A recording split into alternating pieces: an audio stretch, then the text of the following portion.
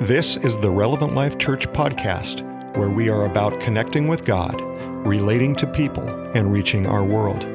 Tune in as our church goes through this week's teaching in God's Word. How are we doing this morning, church? Give me a big old smile for doing good today. That good, huh? Turn to your neighbor and say, I know God's love is reckless, but it's not as reckless as you're driving, because I saw you drive in today. Anyone was running late, just admit it right now. We know you were speeding. It's fine. We won't tell anybody. I just want to say thanks for being at church today. I think I recognize all your faces. I want to welcome our online audience. If you don't know me, my name is Pastor Trenton, and I have the privilege of being a part of RLC. How many people are thankful for this community? It's a good community. And I was listening to an interview this week by a well-known pastor. If I said his name, most of you would know. And he was talking about just how important gathering together in person is. And so that's not a knock on our online audience, but just the value of what we do here, the value of lifting up the name of Jesus together, rubbing shoulders, and together in faith saying, we believe in Jesus, we want to grow, we want to come to know Jesus better. So thanks for making that a priority. Thanks for your faithfulness in giving. Thanks for being a part of this. Thanks for showing up today. If you're on vacation, you're watching online, enjoy it for the rest of us. The weather in Salem is cloudy. How many people are getting ready for the fall? Anyone? Okay, everyone's like, yes, I hate summer. Yeah, we had some hot days there, so I'm excited myself for the fall. Anyway, we're going to jump into week 4 of a series called 7, but before we do, I want to give a couple just announcements. First of all, I want to give a ministry plug. And I know that we just came off a series called Crash Course where we talked about the importance of ministry, but I want to give a plug to each one of you today. If you're not serving, would you find a place to serve? And I'm not just saying that for fun. When I say that, nothing stirs me up more inside than when I see people not stirring. Doesn't mean I hate you, but I want to see you serve. And there's multiple reasons for that. But one of the biggest reasons is God did not make the church to be a consumerism organization. He didn't make it for people to come and just take away. He made it to be this organism that works together for the better of the whole, that they would minister to one another. And so I want you to see the blessings that come on your life from serving. And I also want you to impact people. I want you to feel what that's like. And I also want people to be impacted by you. And so the reason I'm saying this is because it came to my mind today. We have multiple ministries that are either trying to kick back off or different things, and we're still short. I'm going to be honest, our worship team, not singers, I have plenty of singers, but band members, we need more band members. I know our tech team could use more people. My wife this week was like, I really want to reopen the nursery, and she had to scrounge and text random people, would you fill one hole in this entire quarter of this next schedule? And I don't know about you, but that's important. I want people to be able to come to church and trust that their kids are in good hands. So if you want to serve, please reach out to one of our pastoral staff. Allie's over kids. If you want to serve, she is opening the nursery back up in September, so that's super valuable. So if you want to be a part of that, please take the steps to do that. Say that's a good word. And last but not least, Pastor Kevin and Rhonda are on vacation. You saw that in the video. I want to just encourage you to keep them in your prayers. They're coming back from where they're at pretty quick here, and they're stepping into a week with Pastor Rhonda's 6th and final chemo session, and we're claiming, that's good, yeah. And we're claiming that it's the last chemo session ever. In the name of Jesus, that this cancer's gotten rid of and that she's free from this. And so keep them in your prayers. They also just have some random stuff going on in their life that with their house and things like that obviously are not fun, so it adds extra stress while they're trying to take a vacation. So keep them in prayers. Let them know that you love them. Shoot them a text right now. Ignore what I'm saying because they're more important. Pastor Kevin would be like, yes, I'm more important. So anyway, with that being said, say week 4. We're stepping into week 4 of a series called 7, and this is officially the halfway point. So give yourself a pat on the back and say, good job, I made it. If you haven't been to a service yet, it's okay. We'll give you a free pass because Jesus loves you. Anyway, real quick, just by raising hands, how many people have been challenged by this series that we've been in? Challenged or grown? See, that's good. So if you are new with us this morning, or if you're watching online for the first time, or if you've missed any of these weeks, I cannot encourage you enough to go back and listen on our podcast or YouTube. And I say this not because the preaching has been the most excellent thing in the world, but because the Word of God and what we're studying, I think, is foundational and absolutely 100% life-changing for you.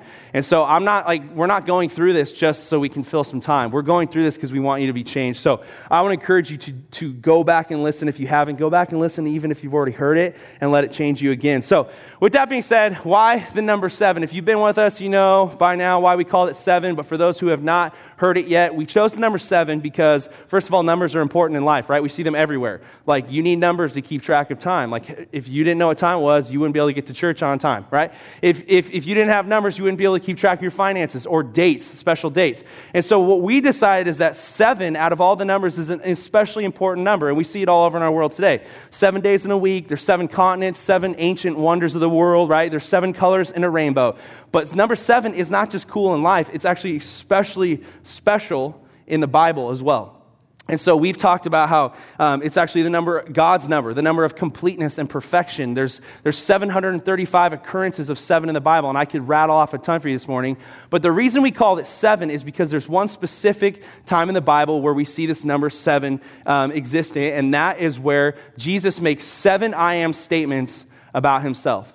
And in these I am statements, we now know them as the I am statements of Jesus, he describes for us a metaphor who he is. And this is super valuable because, like, I don't know if, like, you know why you're here, but if you're not here to know Jesus, you probably, like, entered the wrong building because, like, the whole point of our faith is to know Jesus. And so the whole goal of the series is that we're taking this and we're trying to dive in and unpack who Jesus is. And so if you were with us the first week, you found out that the thesis of this whole thing is that your view of who Jesus is can be wrong. But when you get it right, it will change your life. Say, when you get it right, it will change your life. And in so many ways, this has already impacted you. If you have a relationship with Jesus, you know how this is true. But I want to offer to you today that maybe you have not fully understood Jesus all the way, and there's still more that he can change in your life. And so this series is super important. So this week, we're stepping into week 4, like I said, and we're continuing on, and we're looking at our third I am statement. We took them out of order. It's fine. Trenton's weird, and he just plans things differently. So we're not looking at them in chronological order, but we are looking at the third statement that we chose to look at today. So if you have your Bible or your phone, turn with me to John chapter 10, and we're going to read just 15 verses today. But I want to give you context, like every week we've given you context. And this is for multiple reasons. First of all, John 10 is super important because in this passage of Scripture, there's 2 I am statements.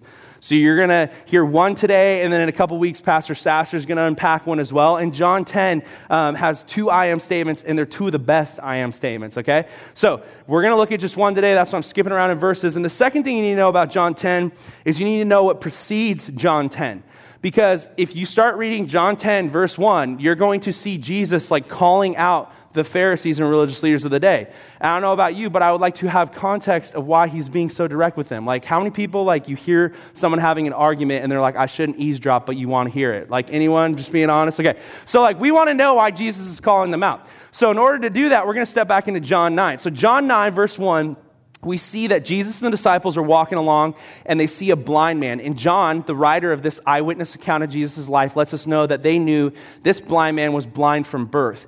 And that's important for us to know because it causes the disciples to ask a question. And the question to me and you sounds weird, but they say, hey, Jesus, is this man blind because he sinned or because his parents sinned?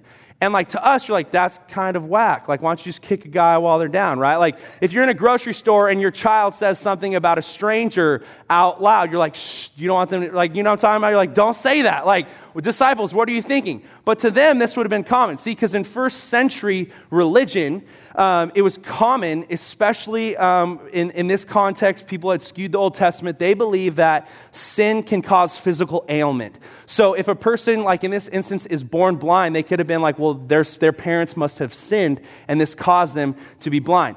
But which is not the case, right? That's like not how our faith works. But Jesus responds, and he goes, actually, neither him or his parents sinned. He is blind because I want to show my power through him. And so right there, God shows us that he loves us so much and that he allows sin in whatever form it is to affect our lives, but he can work through it. So it's a powerful, powerful testimony. So next thing you know, Jesus spits on the ground, he makes some mud out of dirt, and he wipes it on the guy's face. The guy goes and washes it off, and he's healed. Like, that's a pretty cool miracle, but I'm like pretty germophobic, so if someone wiped or spit on my face, I'd probably punch them. So good thing that guy didn't do that.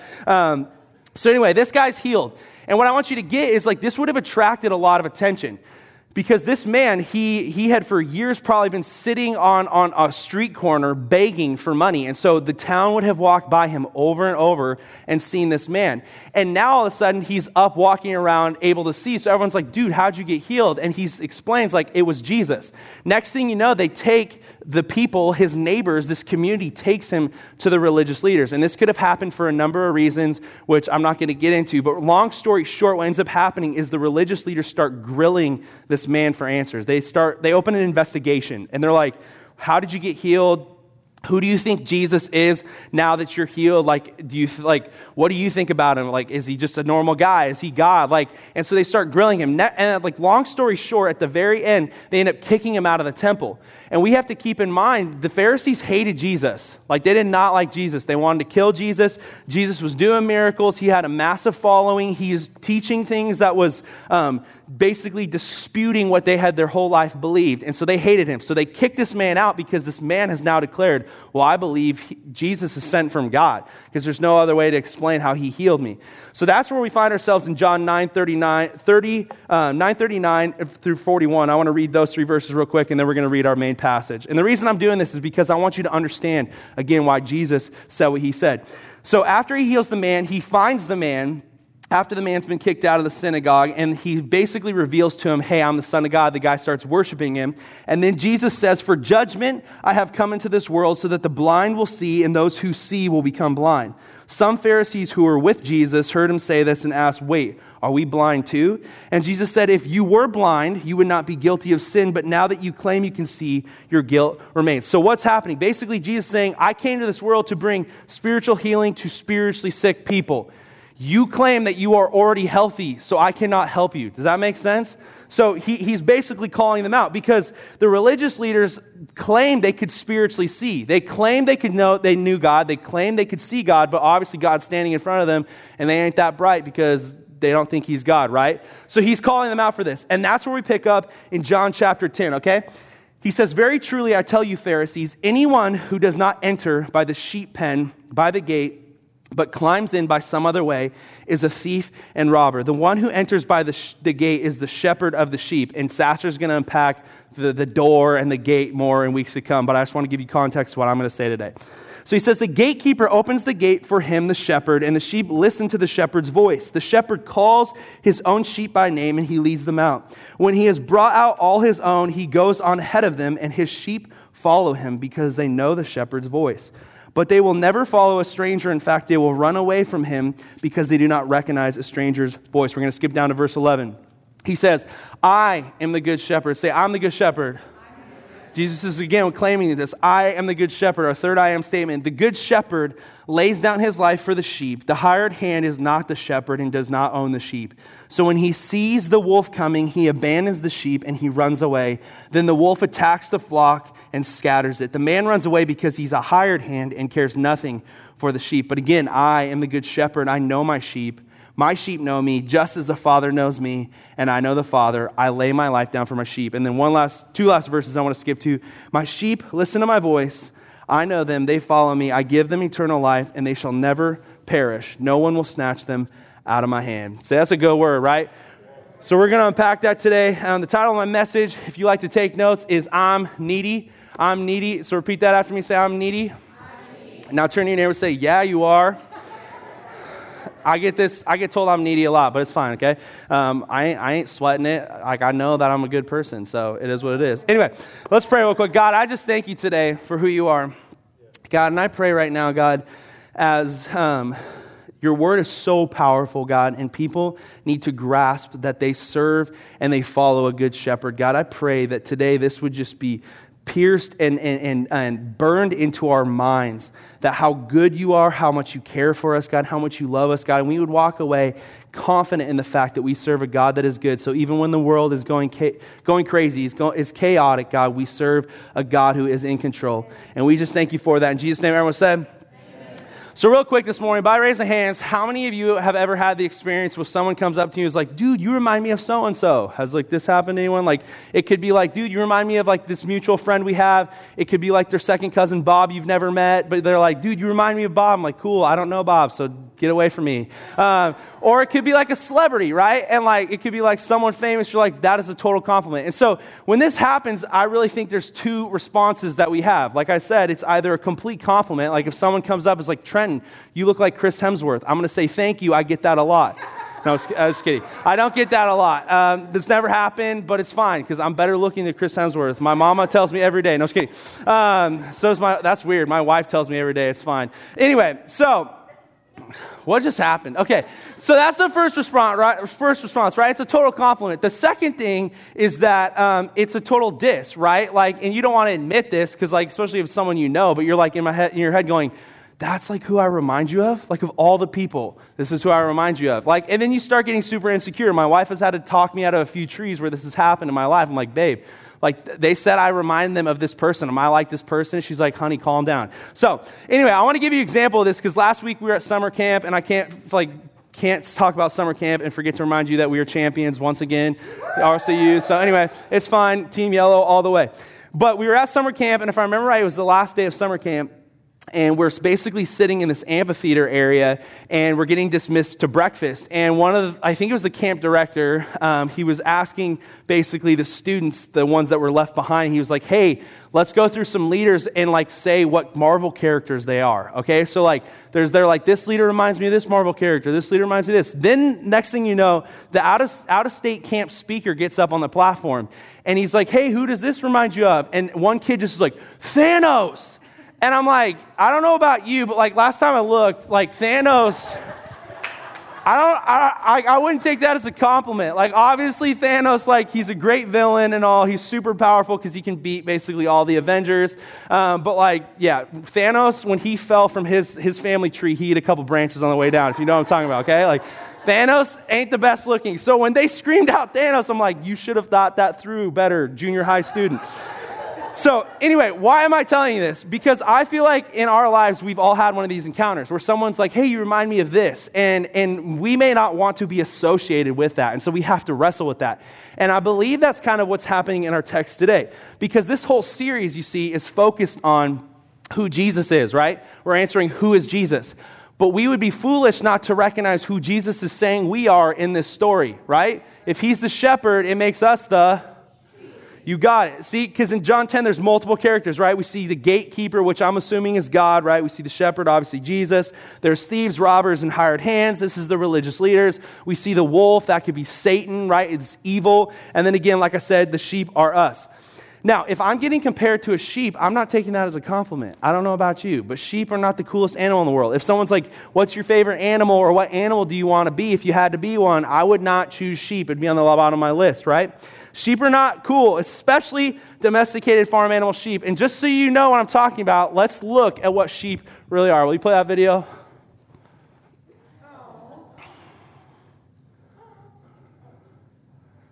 Yeah, they're so fluffy.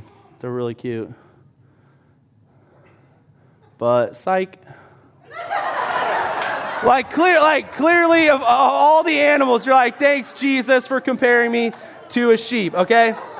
So, in case you're not picking up what I'm putting down, sheep are directionless, they're helpless, they're dirty, they're timid, they don't have sharp teeth, fangs, claws, or ferocious growl. They're not fast, they are not cool, they're fluffy, okay? The old adage goes, if you can't sleep, count. They don't say count rattlesnakes because your kids be having nightmares, okay? They say count sheep, all right?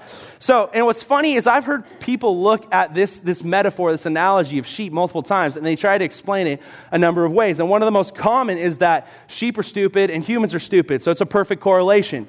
And like the more I thought about this, like, yeah, it's funny, but like I was like, I have a bit of a problem with this because why would Jesus be calling the creation he made in his own image stupid? I don't think that was the point of the metaphor. Also, the more I studied, sheep actually are pretty intelligent, even though they have their special moments like all of us. They're actually very highly intelligent and emotional. They have great memory, these different things. So if that's the case, we have to go, why did Jesus say he's the shepherd and we are sheep? And here's what I want you to understand today. Yes, there are many correlations between humanity and sheep, but the reason he used this metaphor, I believe, was because he wanted us to, without a doubt, understand a clear picture of who he is. He wanted us to understand what a shepherd was and what a shepherd did. See, and as we've discussed, when Jesus made these metaphor I am statements, he was choosing things that people of that day would have understood. So in that society, when people heard I am the good shepherd, he was essentially saying, don't complicate it. How do you understand a shepherd? What do they do? Why are they important? That's what I'm saying I am to you. See, the people in this day lived in an agrarian society, meaning they lived off the land. right? Their experience was based on the land. And so when he said shepherd, they had a clear picture of what a shepherd was. We may not, right? Because I don't know about you, but like I've never wanted to be a shepherd in my life. But like maybe think about it like a car salesman in cars. Like you know what we're talking about. This is what Jesus was doing here. And so if I could sum up in one sentence what Jesus meant when he said, I'm the good shepherd, and when he was talking about these domesticated farm animal sheep, it would be this. Humanity, like sheep, has immense needs, and Jesus is the greatest one to meet our needs. Like, just let that sink in. Humanity, like sheep, has immense needs. Like I just prayed about all the needs we have in our world today. And Jesus is saying, I am the one, the greatest one to meet those needs. See, because when we talk about sheep, there's like two classes. Like we got like the wild sheep that are like rams that like live in the hills. You're like, these are cool. And then you have like what I just showed you, like domesticated farm animal sheep. And you have to understand, domesticated farm animal sheep desperately need a shepherd for their survival. And I'm going to show you that in a minute. So when he said this, he was saying, I know you have needs, and I want to be able to meet those needs. Matt Chandler said about this text, he's a famous pastor, a well-known pastor. He said, the emphasis of John 10 is not the dumbness or stupidity of the sheep, but the love of the shepherd. And that's such a good way to state that. See, sometimes we're so selfish, we get focused on what Jesus is calling us rather than going, no, the whole point of the passage is actually what he's calling himself. And so today, I want to unpack this metaphor. And again, my goal is to drown you in information. So if you walk away glazed over in the eyes, it's fine. I want you to go back and listen to this message, and I want you to have the clearest picture of what Jesus meant by this metaphor. And I want it to change your life because I feel like this metaphor and the application of it is life-changing, okay? So we're going to do that today. I'm going to give you 4 things a shepherd does, and in doing that, I want to show you how Jesus is describing who he was in 4 ways, okay? Sound good? Nod your head if that's good? Okay. So first one this morning is that a shepherd cares for the sheep. Say care. Shepherd cares for the sheep. In the Reich family, there's an ongoing joke. It's not really a joke, it's a truth, that I am the most high maintenance of our family. And it's okay. I'm picky, I'm OCD, I'm germophobic. It's cool. I go through my ups and downs. People call me dramatic, but I'm fine with it, okay? I accepted it. And the reality is I'm okay with it because at the end of the day, it's the cost my family must pay to be blessed with the presence of me. So, I mean, they like can either get rid of me and my high maintenance, or they can accept that I am the most amazing blessing ever. So that's where I've just settled. The reason I tell you this today is because I want you to know that being high maintenance, I know when something or someone or a situation is going to be high maintenance. So I want to give you my professional view today on sheep. They are high maintenance, okay? They are so high maintenance. Shepherding is not a 9-to-5 job, 5 days a week where you get 2 days off on the weekend. Like, no. Shepherds are continually caring about the survival and the thriving of their sheep. And if you don't believe, let me show you how. So there's a couple different ways that sheep are high maintenance. I'm going to go through a couple. Some of these are extreme, but they're also hilarious, so I have to share them. The first one is that sheep have a tendency to wander, okay? Like, sheep are not an animal you can just be like, go graze, I'll find you later. Like, no. Like, there was a story, like, I think it was published in Fox News, like, early 2000s. And in this story, it's a story about how, like, 450 sheep died. You want to know how they died? Okay? So you guys don't want to know? Yeah. I mean, I would want to know. It's pretty entertaining, okay? I mean, not that something's dying. It's fine, though. So, anyway, these Turkish shepherds decide to leave their sheep out to graze. They go have some breakfast. Next thing you know, one sheep decides to wander off a cliff. And the 1,500 other ones follow suit off the cliff. You want to know why only 450 died? Because the other ones fell on their fluffy friends and they survived. Okay, like sheep they are high maintenance and they need to be watched, okay? So I'm just saying, like, they need to be watched. Shepherding is not an easy job. Just trying to enjoy some breakfast and then your whole livelihood goes jumping off a cliff, okay? Another one is sheep won't lie down unless multiple requirements are met. And this is like crazy to me, but they have to be free from fear. They have to be free from friction with other sheep. They have to be free from bugs annoying them. And they have to be free from hunger, okay? All these things have to be met in order for them to lie down and rest. And you know who's responsible for them getting those requirements? The shepherd. Yep, that's their sole responsibility. Like, some of you are like, man, I'm glad I didn't choose shepherding as my career. Sheep are also destructive. This was crazy to me, but sheep, again, I'm not saying they're stupid, but they're also not the brightest, okay? If you put them in a pasture, naturally they will keep eating from that pasture until they have dug up the roots and completely ruined the pasture. So shepherds are responsible to periodically make sure their sheep are moving different locations so they don't ruin one pasture, okay? So like shepherds have to like set a timer or whatever it is and make sure that their sheep are not there too long. Another one, and this one, like, I can't help but laugh because it's so funny, is that sheep can get stuck on their back and die, okay? And there's a term for this, and it's called cast sheep. And what happens basically is if a sheep's overweight or they're heavy in pregnancy or they're just super fluffy with wool, they can find themselves lying down to rest, and then they wake up on their back, and they're just freaking out. I can just picture their legs you know what I mean? That's like a funny sight. I would get down and do it, but you guys would all, end up leaving. Does anyone want to see me? No, I was kidding. Julie's no. Office manager's shut up. We don't have that in our liability. Okay. So anyway, the sheep are on their back, okay, and what ends up happening is because they can't get turned back on, by themselves back on their feet, they have two stomachs, and so gas starts building up in their first stomach, and it ends up causing blood circulation to be cut off from the rest of their body, and eventually they'll die. So if it's super hot weather, the sheep are going to die quickly. If it's cold weather, not as fast, okay? And so what you have to understand is the shepherd's the only one that can tip these sheep back on their feet and make sure they're all right. And the last one, and this one, again, is extreme cases, but sheep will actually kill themselves under certain circumstances. And one of those circumstances, I think it's the only circumstance actually, is if flies like to lay basically their eggs on the sheep's nose, okay? And what happens is as those eggs hatch, if the larvae get up into their skin, it causes immense irritation. So sheep will beat their heads against things, which is I told Allie is a hilarious sight to think of, this sad, can you just imagine walking through a field and the sheep's just against a rock? I'm just saying, that would be quite the sight. You would all pull your phones out. Don't judge me, okay? So they also will rub their face on the ground. But in extreme situations where they're trying to get relief from this, they'll actually ram their heads so hard that they kill themselves. And so the shepherd is constantly responsible for making sure they're not in bug-infested areas, that they have the right stuff on their body to repel bugs. So all this to be said, can you picture how high maintenance sheep are? This is not like a dog that you feed, love on, play with, take for a walk. No, you are constantly supervising these sheep. And so the reason I want you to understand this is, again, I want you to, without a doubt, understand the clear picture of what Jesus is saying when he says, I am your good shepherd.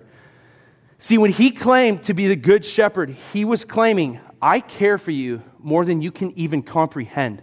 I care for your survival. I care for you to thrive. I care for you while you flourish. I care for you. And I want you to have this picture, because next time you look at the big bad world going on and go, God's too far away, he doesn't care. I want you to remember what Jesus said. I'm the good shepherd. And there's a wonderful quote made by W. Philip Keller, and just so you understand, W. Philip Keller I think if I remember right, he was a missionary kid, but he grew up in East Africa, so he observed shepherds. He also was a shepherd that made his livelihood off of being a shepherd for 8 years, and later he became a pastor. And becoming a pastor, he talked about Psalm 23 through the eyes of being a shepherd. And Psalm 23 is this famous passage of scripture where it talks about David and his relationship with God as God being the shepherd, okay? And he wrote this book called A Look at Psalm 23 Through the Eyes of a Shepherd. I think it's something like that. I might have butchered it. But I skimmed this book this week, and I just could not help but just feel this overwhelming sense of what God was trying to say to me when he said, I'm the good shepherd. And Philip Keller summed it up like this. He said, the day I bought sheep, I also realized that this was but the first stage in a long-lasting endeavor in which from then on, I would, as their owner, have to continually lay down my life for them if they were to flourish and prosper. Sheep do not just take care of themselves, as some might suppose. They require more than any other class of livestock endless attention and meticulous care. It is no accident that God has chosen to call us sheep. The behavior of sheep and human beings is similar in many ways. Our fears and timidity, our stubbornness and stupidity, our perverse habits are all parallels of profound importance. And here's the best part. Yet despite these adverse characteristics, Christ chooses us, he buys us, he calls us by name, he makes us his own, and he delights in caring for us. A shepherd cares. And so I want you to understand nothing is too big. I think we have this misconception that God is in the sky and he cares about the big things going on, but how could he care about the little details? And he 100% cares about you.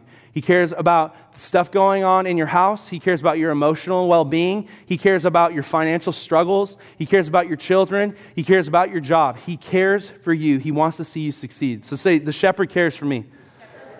Okay, the second thing a shepherd does is a shepherd knows their sheep. A shepherd knows their sheep. So if I were to ask everyone this morning and task you with the responsibility to write down what you thought humanity's 5 greatest needs in life are, and you turn them in, I know I'd get a gambit of answers, right? Like we would have everything from like food and water to the Christianese. It's like Jesus, right? Like we would get all sorts of answers. But I believe, I haven't done this, so I could totally be wrong, but I think if I were to do this and I started to pool together similar like answers, I would be able to come up with a category that says one of the greatest human needs in life is to be known, And what I mean by to be known, I'm not talking about a celebrity that has like 5 million followers on Instagram. That is a type of being known. The type of being known that I think is essential to our life is the type of being known that lets each one of us know that we are cared for, that we matter, and that there's like an experiential knowledge of us with someone else. I think we need it. It's why parents are so valuable to little children. It's why friendships and relationships are so valuable. It's why God made a church. It's why God made humanity. God himself emulates this idea of being 3 in 1 and this tight-knit community, okay? And so this type of being known, I think we can all agree we need that to survive. And the beauty of it is this is what I believe Jesus is saying when this is what I believe Jesus is saying he supplies for us when he makes this statement in John 10.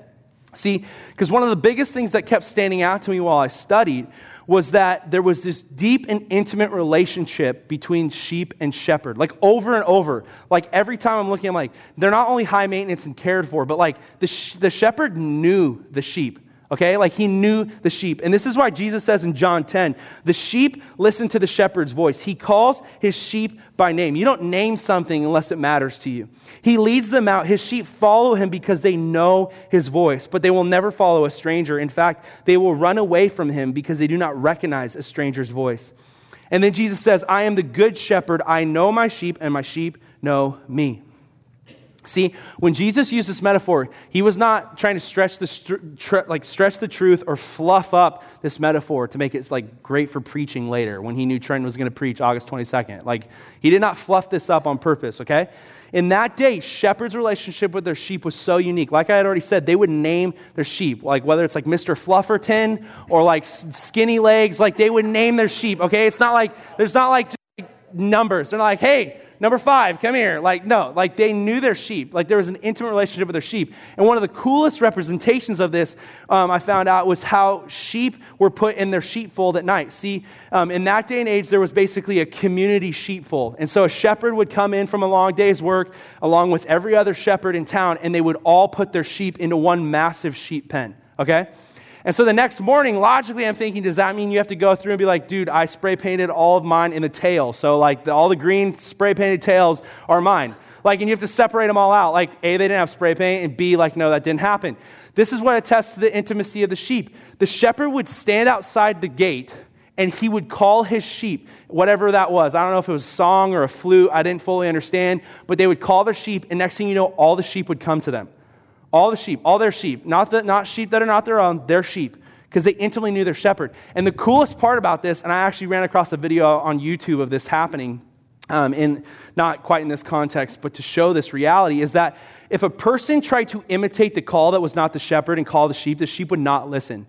It had to be the shepherd. They knew the shepherd's inflection and tone of voice that well that they would come to the shepherd. And so what I'm trying to tell you today is that Jesus, when he said, I'm the good shepherd, he was extending an invitation that I want to fill your greatest need, and that's to be known. And the beauty of it is Jesus created you. We find out that it says, God counts the numbers of hairs on our head. Like he knows the number of hairs on our head, right? His thoughts about us are so big. And what's crazy is while I was studying, I couldn't help but think of Psalm 139. Psalm 139 is written by King David, right? This warrior king. But we also know that David grew up as a shepherd. So he would have known the intimacy between a shepherd and sheep. And then he writes this beautiful psalm that everyone knows, Psalm 139. He says, you have searched me, Lord, and you know me. You know when I sit down and when I rise, you perceive my thoughts from afar. You discern my going out and my lying down. You are familiar with all my ways. Can you not just hear the imagery that he's like trying to put forth here? I can picture that he's saying, God's my shepherd. He says, before a word is on my tongue, Lord, you know it completely. You hem me in behind and before, and you lay your hand on me. Such knowledge is too wonderful for me, too lofty for me to attain. For you have created my inmost being. You knit me together in my mother's womb. I praise you because I'm fearfully and wonderfully made. And I can keep going. This is a long psalm.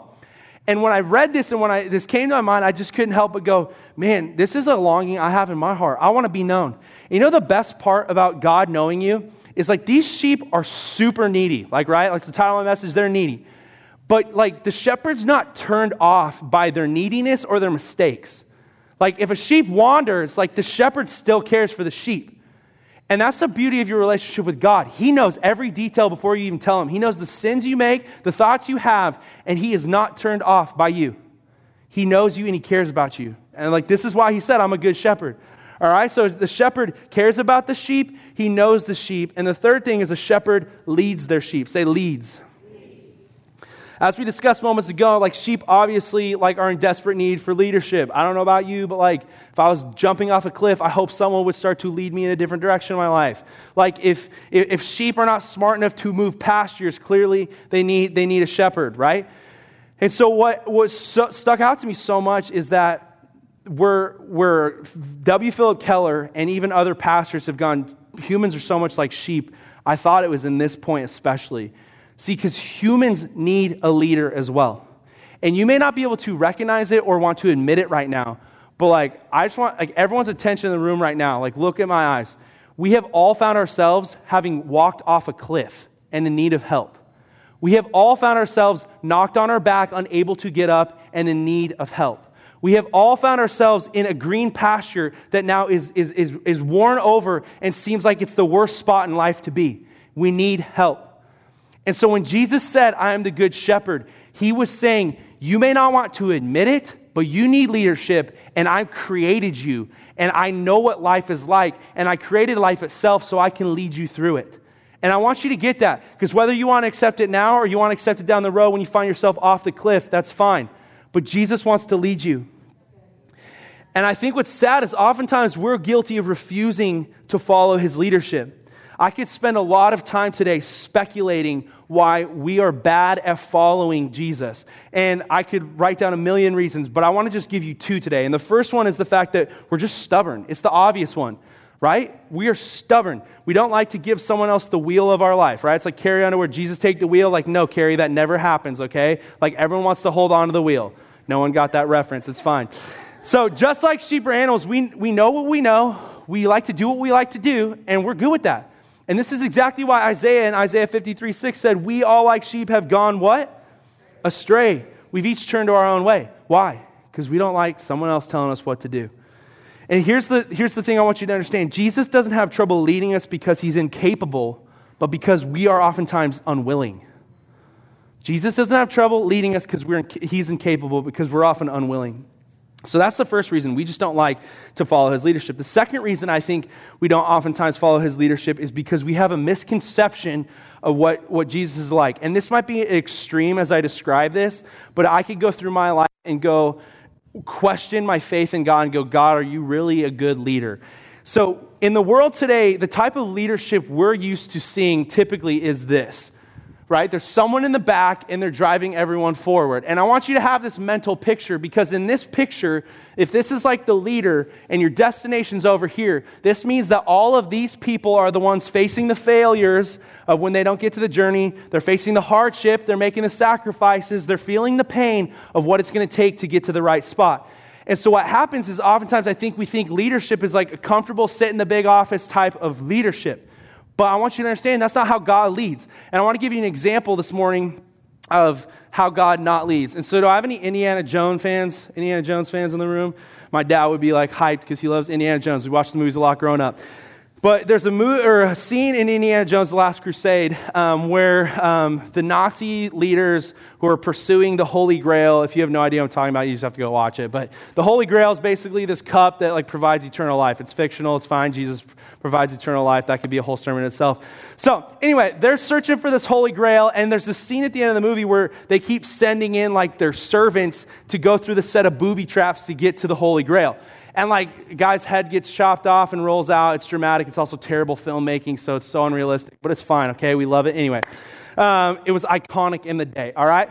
I actually think my parents' first date was at an Indiana Jones movie. Shout out to them. So, anyway, I don't know if you don't like Indiana Jones, you're like, I can't follow my pastors anymore. No, anyway, so what happens is, long story short, Indiana Jones is the one that gets forced to go through the set of booby traps by these Nazi leaders.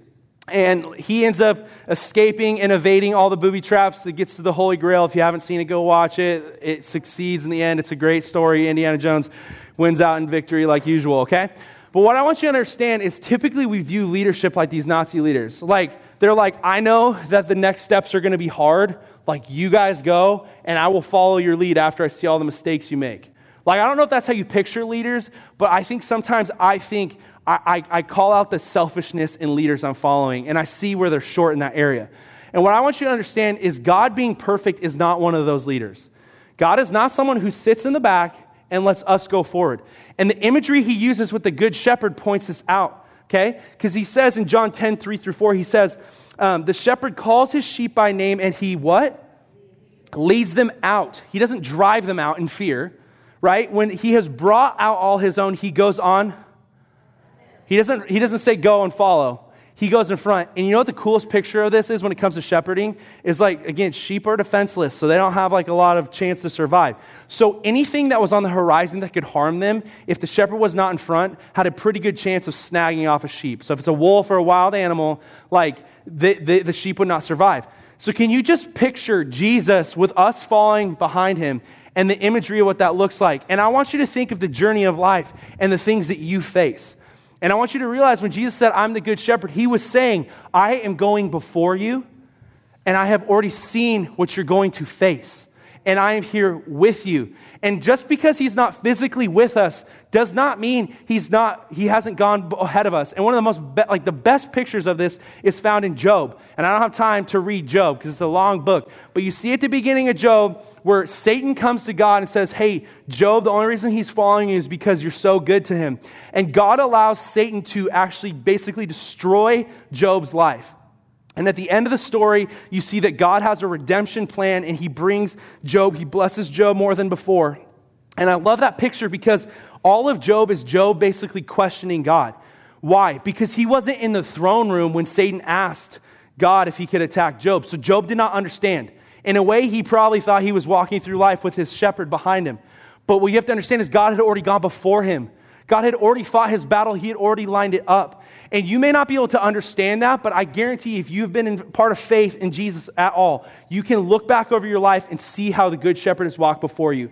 So what I want you to understand is even if right now you don't feel like the good shepherd is before you, he has already walked out the thing you are facing. He is walking with you. It's why in Psalm 23, he said, even though I walk through the valley of the shadow of death, I will fear no evil because you are with me. God is with us. He's walking with us. This is good preaching. I feel like I you may be glazed over, but I'm like, I hope you remember this. Your shepherd cares for you. He knows you. He wants to lead you. Okay? And the final thing in my closing today, it's not going to take long so the band can come up, is this. A shepherd sacrifices for their sheep. Shepherd sacrifices for the sheep. Like we've discussed, sheep obviously are in need of a lot of help. And so what happens is, like we already said, sheep, they're not ferocious. Like, they don't have claws. They don't have fangs. Like, they have nothing to protect themselves. So the domesticated farm animal sheep, when it finds itself in danger, it's either like run away if you can or die is basically the option. And Jesus understood this. He was talking about domesticated farm animal sheep when he said, I am the shepherd. And so what he was saying, and what shepherds understood in that day, is that shepherds were the only chance of survival for the sheep in the circumstance of an attack. Either they would stand in the gap for the sheep, or the sheep would die. And what I want you to get is, like, when Jesus in this text said, I am the good shepherd, and it's verse 11, he said, I'm the good shepherd, and the good shepherd lays down his life for the sheep. The people hearing this, if they were picking up on the metaphor, could have thought, well, like, they didn't know what we knew. So, like, they could have thought, well, like, I don't know, Jesus is going to stand in the gap, like, on behalf of, like, the hard circumstances I'm facing today or next week or in a month from now. But what I want you to understand, because we can look at it now, is when Jesus made the statement, I'm the good shepherd lays down his life for his sheep. He was talking about a sacrifice that goes above all other sacrifices. Yes, a physical shepherd will lay down his life for the sheep in order to protect the sheep, but that's just for today. Jesus laid down his life and he sacrificed as the good shepherd so we could be safe for eternity. And I want you to grasp that today, because every one of these I am statements is going to come back to us having to decipher, like, am I going to choose heaven or hell? In every single statement, you see resurrection of life. Even in the last couple, the bread of life, I talked about that. Sasser last week, divine. We have to be connected to Jesus in order to live in eternity. Every single one comes back to this idea of eternity. And us as humans facing that choice one day that we are going to die and we're going to have to face death and hell.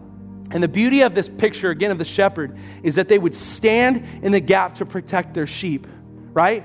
Something's coming, and Jesus says, I'm not the hired hand, we read it, that runs away when a wolf comes. I stand in the gap. And I love it because I felt overwhelmed thinking about Jesus was saying, I stand in the gap of pure evil. I face Satan, death, hell, and the grave itself. I stand in that gap and I lay down my life. And then the text it says, I pick it up again, because Jesus had the power to resurrect and come back from the grave. And in doing so, he bought us eternity. He bought us freedom. And you know what the beauty of that is? Is that when we look at all the devastation going on today, the earthquake in Haiti, the Afghanistan situation, the political division and hatred, the mass debate, all these different things, we are looking at problems right now, and Jesus is saying, I have already taken care of them, and I'm looking towards eternity, and I've already won it for you. And so what we have to remember is that we have a good shepherd, that even when life feels overwhelming, we can look into the face of the good shepherd and know he's already taken care of us. He's already gone before us, he knows us, and he has laid down his life so that we could have eternal freedom with him. Yes. And so in closing today, I'm gonna take a moment and pray for you. And of course, I want to give the opportunity for salvation, but I want to remind you again, the title of my message is I'm needy. I'm needy, right? And the beauty of that is I think we can all come back and go, yes, I am needy. But the coolest thing is the shepherd is not turned off by a sheep's neediness. He recognizes he's there to fulfill the need. And God wants to meet your needs today on a practical level, on a spiritual level, on an emotional level, and most importantly, he wants to meet the need of your soul. And so today I want to go through and I want to just give an opportunity. So with every eye closed, every head bowed, I want to just go through and say, are you facing a physical need today where you need Jesus to show up? It could be battling cancer like Pastor Rhonda. It could be a back pain you've been struggling with. Are you facing a physical need? If you are, raise your hand today. Thank you for that. Thank you. You can put your hand down. We're going to pray. I'm going to pray a general prayer here in just a second for everybody. The other one is, are you facing a mental or emotional need today? Are you someone who's going, man, I feel down in the dumps. I feel overwhelmed. I'm tired of overthinking. There's multiple of you. Raise your hand. Thank you. That's good. Your shepherd cares for you. And last but not least, and all of us should raise our hands for this one, even if we've been saved and we have salvation, and it's this: are you in need of a Savior that can remove your sin and lay down his life for you, that can overcome death, hell, and the grave, and the sin that you cannot get over on your own? Thank you. And so I want to take a moment today, and I want to pray for each and every person here. And I want to pray over those specific needs. And I want you to, in prayer, agree with me. Like, I'm not talking to God for you. I'm not a priest where you come confess and I go to God before you. No, you have a personal relationship with God. So as I pray, I want you to lift up your need to Jesus and say, Good Shepherd, I need you. Okay? So God, today we just come before you. God, as these people have admitted, God, there's numbers in the room that have admitted they need physical needs. God, whether that's an illness, God, whether that's a pain, God, whether it's something going wrong in their body, God, we know that our bodies are frail, God, and they live in a world full of sin and hardship. And so right now, I believe in the healing power of Jesus. And I pray for healing over each person that just lifted up their need to you. God, I believe that you're the God of miracles that can raise the dead to life. God, you're the God of miracles that can heal a blind man. God, you're the God of miracles, God, that can heal a woman with internal bleeding. God, so I pray right now, God, as each person lifts their needs to you, God, that are physical, God, that you would meet them. Whether it's today, tomorrow, or in eternity, God, we trust that you will do what is your will and what's best for us. And so I just pray over each one of those needs today. God, I also pray over the emotional, mental, and mental, God, needs. God, I myself today need your help in my mind. God, during worship today, I kept praying, God, I need your help. If you don't show up, my mind is going to defeat this message, God. So I 100% believe in the power of Jesus that can heal my mind. So I pray over each person right now with emotional and mental needs. God, whether it's a feeling that will not go away, God, whether it's a situation that continues to bog them down, God, whether it's a mindset, God, in the name of Jesus, I come against it. God, in the name of Jesus, I claim victory over it, God, that you would bring healing. God, you're a God of peace and a God of love. God, so we thank you for that today. God, and finally, we come before you, God, as broken and sinful people. God, like sheep, we have wandered. God, we have strayed.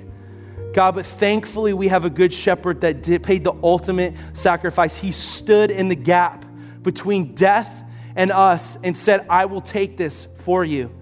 God, so today, each one of us, God, whether we have an addiction that's present, God, of pornography, God, or alcohol, God, or anything, God, any addiction, God, any sin, God, whether it's a sin of judgmentalism, God, whether it's a sin of hypocrisy, whether it's a sin of hatred, God, any of those, God, we come against them in the name of Jesus, God, we hand them to you today. God, because we know you stood in the gap for us.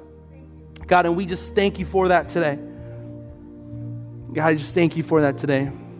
God, I just pray a special prayer, God, over each person in here.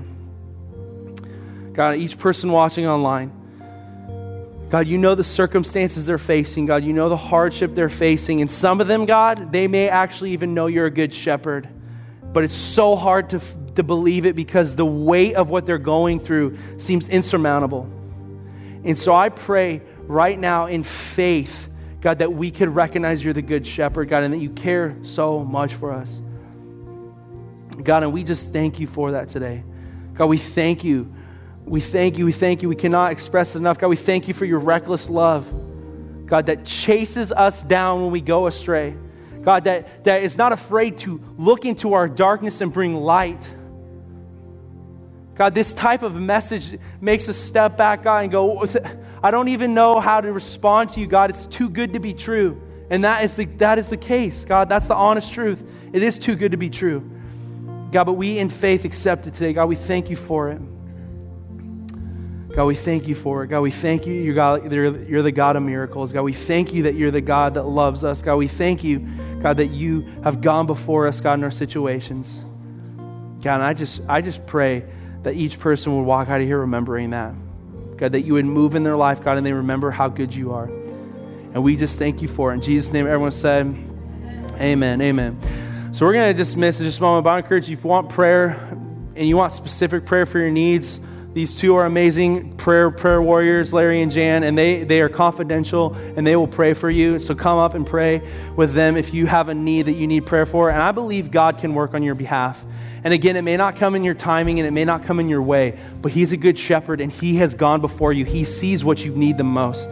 And so remember that as you walk out of here online, as you turn off this stream, remember that God is good. He loves you. He's a good shepherd. Is that a good word? We'll see you in the weeks to come, church. We love you. Bye. Here at Relevant Life Church, it's our mission to see people connect with God, relate to one another, and reach our world. This single statement drives everything we do as a church. Our hope is that today you were encouraged in this. Thank you for joining us and have a blessed day.